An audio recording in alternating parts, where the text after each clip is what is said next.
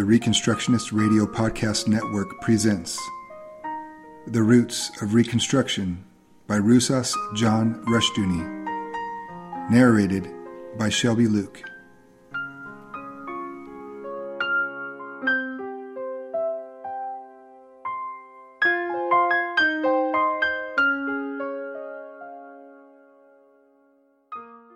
Thank you for joining me this week in the reading of Roots of Reconstruction by Rusas John Rushdoony. In lieu of the judgment of God across this nation, I appeal to you to listen, learn, and live as the Holy Spirit guides you in the truth of the Word of God. The words and prompting of fallible men do not hold a candle to the truth of Scripture, and the truth of Scripture will only be words to our ears unless we exhort, establish, and exercise these infallible words in every area of thought and life. Chalcedon Report number 136, December 1976. The principle of selective obedience to God means finally no obedience at all. It means that whether we obey God's word or not, in either case it is our will that is done, because we insist on being in the driver's seat. We pass judgment on God's requirements and pick and choose what suits us. In such a world, every man is his own God, determining for himself what constitutes good and evil. In such a world, anarchism rapidly takes over. Hand in hand with anarchism, we have terrorism. Where man takes control, he assumes the right, whether through the state or as an individual, to enforce his own will. No law then exists outside of man, and this comes down basically to the individual. Terrorism is very much with us today, all over the world. In a few countries, stern measures control it to a degree, but they do not eliminate it, as witness the riots and murders in communist countries, nor do they remedy the causes. Although only a very small minority in any country are terrorists, the seeds of it are in most of us. Terrorism believes that no progress is possible through the normal processes of law, civil government, and society. The situation is seen as hopeless. It requires violence to clear away the roadblocks. Therefore, the answer is in disruptive acts of murder and terrorism. The idea is to disrupt and break down all normal processes because they are seen as evil beyond redemption. In one country after another, the popular mentality is congenial to terrorism. More and more people on the left, right, and middle insist that things are hopeless. The aphorisms expressing this feeling are many. To cite a few, you can't fight City Hall. This country needs a few good funerals. Why bother to vote? It all adds up to the same thing. All politicians are crooked, and so on. These attitudes are very common, and they are the philosophy of terrorism. During the student riots of the 1960s, I met an anguished father whose son had gone underground to fight the establishment. The father shared all these opinions we have just cited, but he held a fine position and functioned as an upper-middle-class leader.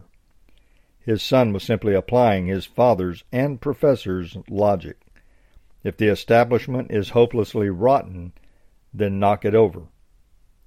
All counsels of despair logically require us either to withdraw from the world and retreat into the desert, as some did before Rome fell, or to overthrow the supposedly hopelessly evil order. I find it significant that so many people are more and more indifferent to voting. They regard it as useless to vote for anyone. They claim that there is no man on any ballot worth voting for, and that voting is useless anyway. It's all been decided. Such people are the parents of terrorism. The terrorist and the indifferentist are agreed. The establishment is hopeless. All too many who vote share their despair concerning change. The problem, of course, is that all these people confuse the establishment with God. They ascribe omnipotence and or eternity to it. Moreover, they see the establishment as the great cause, the great determiner, rather than an effect of man's sin. The locale of sin is not the establishment, but in the heart of man. all men. The false principle of selective depravity leads men to localize sin in a race, group, class, or establishment. The answer then is to destroy that element in society. Such a course only increases the corruption of society. All counsels of despair or denials of the lordship of Jesus Christ. They deny his sovereignty and his government of all things. The terrorists are very much the children of our times, the apt pupils of their parents, teachers, professors, pastors, and elders. They are conscientiously applying the lessons they have been years in learning. The dropout mentality in all its forms, terrorism, drugs, liquor, the sexual revolution, hedonism, and more, is a product of these counsels of cynicism and despair. In Rome, this dropout mentality led to a common reaction. Let us eat and drink, for tomorrow we die. 1 Corinthians 15:32. Some people commit suicide, others plant bombs. Both have a common despair of life and a cynicism regarding progress. The faithful Christian knows, however, that he has a duty to occupy, Luke 19:13, every area of life and thought for his Lord. He knows that the very gates of hell cannot prevail, in example, hold out, against Christ's kingdom, Matthew 16:18. The word ecclesia, translated as church, means the assembly or congregation, the entire people with its institutions and armies. To this Lord he must render, not selective, but unqualified obedience. Anything short of this makes man the Lord, not Christ. The Lord says to all who render him selective obedience, "And why call ye me Lord, Lord, and do not the things which I say?" Luke 6:46. Terrorism? Most of us don't like it, but most of us help create it. We sometimes talk like Christians, but we act otherwise. We sometimes talk like terrorists with our cynicism and despair, but we are horrified at the idea of terrorism. Somebody has been taking us seriously, and it is not the Lord. Chalcedon Report number 137, January 1977. We have seen the doctrine of selective depravity is very dangerous because, while having a seemingly biblical doctrine of sin, it shifts the area of sin from all men to some men. Sin is localized in a class or race. We must now turn to another form of this same pernicious and dangerous doctrine, one inherited from the Enlightenment. Enlightenment thinkers believed in the natural goodness of man, provided the man was a philosopher like themselves, a rationalist and a skeptic. Religion meant for them superstition and evil. For most men, their natural goodness was only potential, because they were influenced by religion. For the intellectual and scientific elite, the philosophy's natural goodness was actual, because they had abandoned the superstition of the Christian religion. This doctrine has been, in various forms, a persistent factor in modern history. Marxism, with its dictatorship of the proletariat, Fabian socialism and democracy, with its guidance by scientific planners, and National Socialism, with its leadership principle, are forms of this belief in selective depravity. If we believe in selective depravity, we then believe also in selective leadership by an elite class, race, or group. In neo-Orthodox thought, there was a supposed revival of the biblical doctrine of original sin. Karl Barth and Reinhold Niebuhr, for example, seem to echo the Orthodox doctrine of man and his sin. Their doctrine of sin, however, was only formally theological but actually sociological. An example of this was Reinhold Niebuhr's The Illusion of World Government, 1949, which first appeared in the April 1949 issue of Foreign Affairs. Men assume, Niebuhr held, that because world order is desirable, it is therefore attainable. There is no proof, he held, that there is either the moral ability of mankind to create a world government by an act of will, nor of the political ability of such a government to integrate a world community in advance of a more gradual growth of the social tissue, which every community requires more than government. The underlying presupposition and faith of Niebuhr are here revealed. There is no theological moral inability, but only an historical inability. Given enough time, an international community and government will develop. There are echoes of Edmund Burke here. The disability of sin is not theological and does not require regeneration. It is sociological and requires simply the passing of time. Of course, Niebuhr and Barth had no real answer to breakdowns of national and local communities because of sin. For them, an historical development became a natural asset, because there was for them no truly supernatural grace in history. The centuries of Christian grace and development were for them a natural asset, a product of an evolving history which would grow a new social tissue, the world community. Of course, some of them as superior men had already developed that social tissue and could therefore guide the world into the new order. Because for them creation by God's supernatural act is a myth, theological concepts of sin and grace are all mythical. Sin is sociological, and grace and power come from the context of history. Adolf Hitler, that clear-cut theologian of humanism, stated the implications of historical rather than supernatural grace. As a super-democrat, he told Chancellor Brüning at the end of 1931, "The fundamental thesis of democracy runs, all power issues from the people. There can be no law or right beyond the will of the people. The majority will of the people can thus abolish any constitution, previously granted rights or laws, and do no wrong, because there is no power, right, or grace," Hitler held, "beyond the people." It is not enough to hold to the possible or actual depravity of all men, as some neo-orthodox thinkers have done. Is man's sin theological, an example against the sovereign and living God, or is it sociological against human society? Sin is against law, against ultimate power and authority. If that ultimate creating power is society, then salvation is social salvation, and it involves, as it did for Niebuhr, a world community.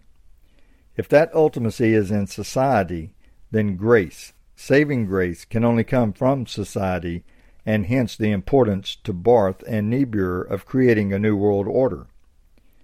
We can then understand why, for political rather than theological man, the problem of social salvation by social gospel becomes so urgent. For them, it is man's only hope. This doctrine of selective depravity thus has two or three important presuppositions. First, it holds that all sin is in essence sociological against society rather than theological against God. Second, it holds that some enlightened ones are aware of this fact and are living in terms of a world community which is to be beyond sin, beyond good and evil, and they are thus empowered to deal with those who are less enlightened. This can lead to a third presupposition, and usually does, that power to the people means power to the philosophers, the enlightened ones. David, however, saw the meaning of sin more clearly. It is in essence always theological, because the law broken is God's law.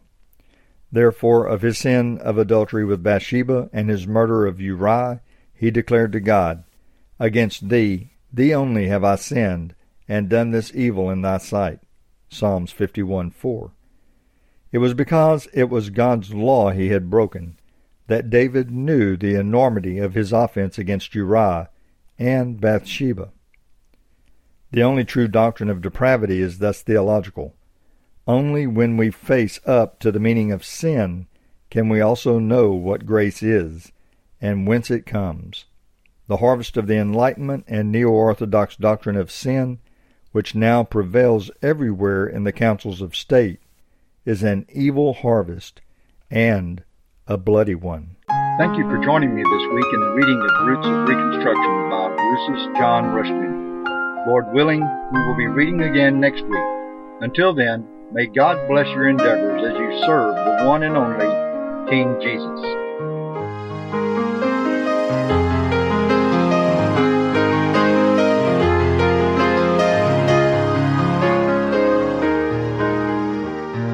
It was the blood of Jesus, the perfect sacrifice, the love he had shown us by his paying the very price. It was there at Calvary's tree, where he died for you and me, and the love he deserves we should to Jesus. We need to praise his holy name. Praise his name, lift up your voice and sing.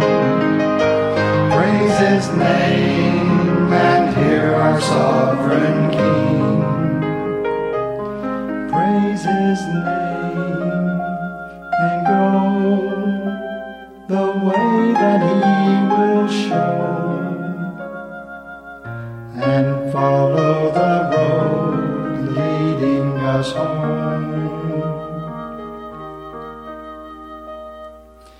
He is holy, this do know. He is the one, God's only Son. Love, embrace him and go. Oh, how precious Jesus is to us as the husband of the bride to be. Tell the world of his wrath, tell the world of his love, tell the how Jesus Christ has set you free, set you free. He is the Lord of life to me.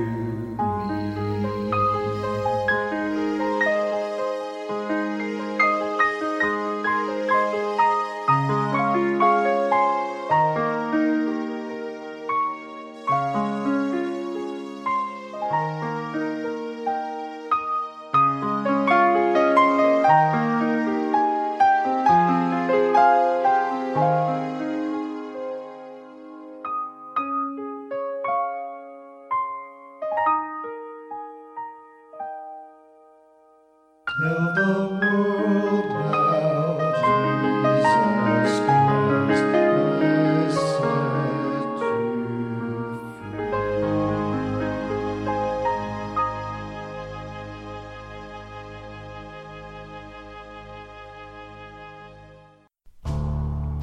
The Reconstructionist Radio Podcast Network brings to you a complete lineup of podcasts where you will hear practical and tactical theology. Our desire is not simply that you consume our shows, but that you also live out your faith in every area of life. We can talk all day long about these things, but if we fail to put them into practice, then we fail as ambassadors of Jesus Christ, our King. Subscribe now to your favorite Reconstructionist Radio Podcast Network shows, or you can subscribe to the Reconstructionist Radio Master Feed, where all of the content we produce, including the audiobooks and audio articles, will pop up as soon as they are available.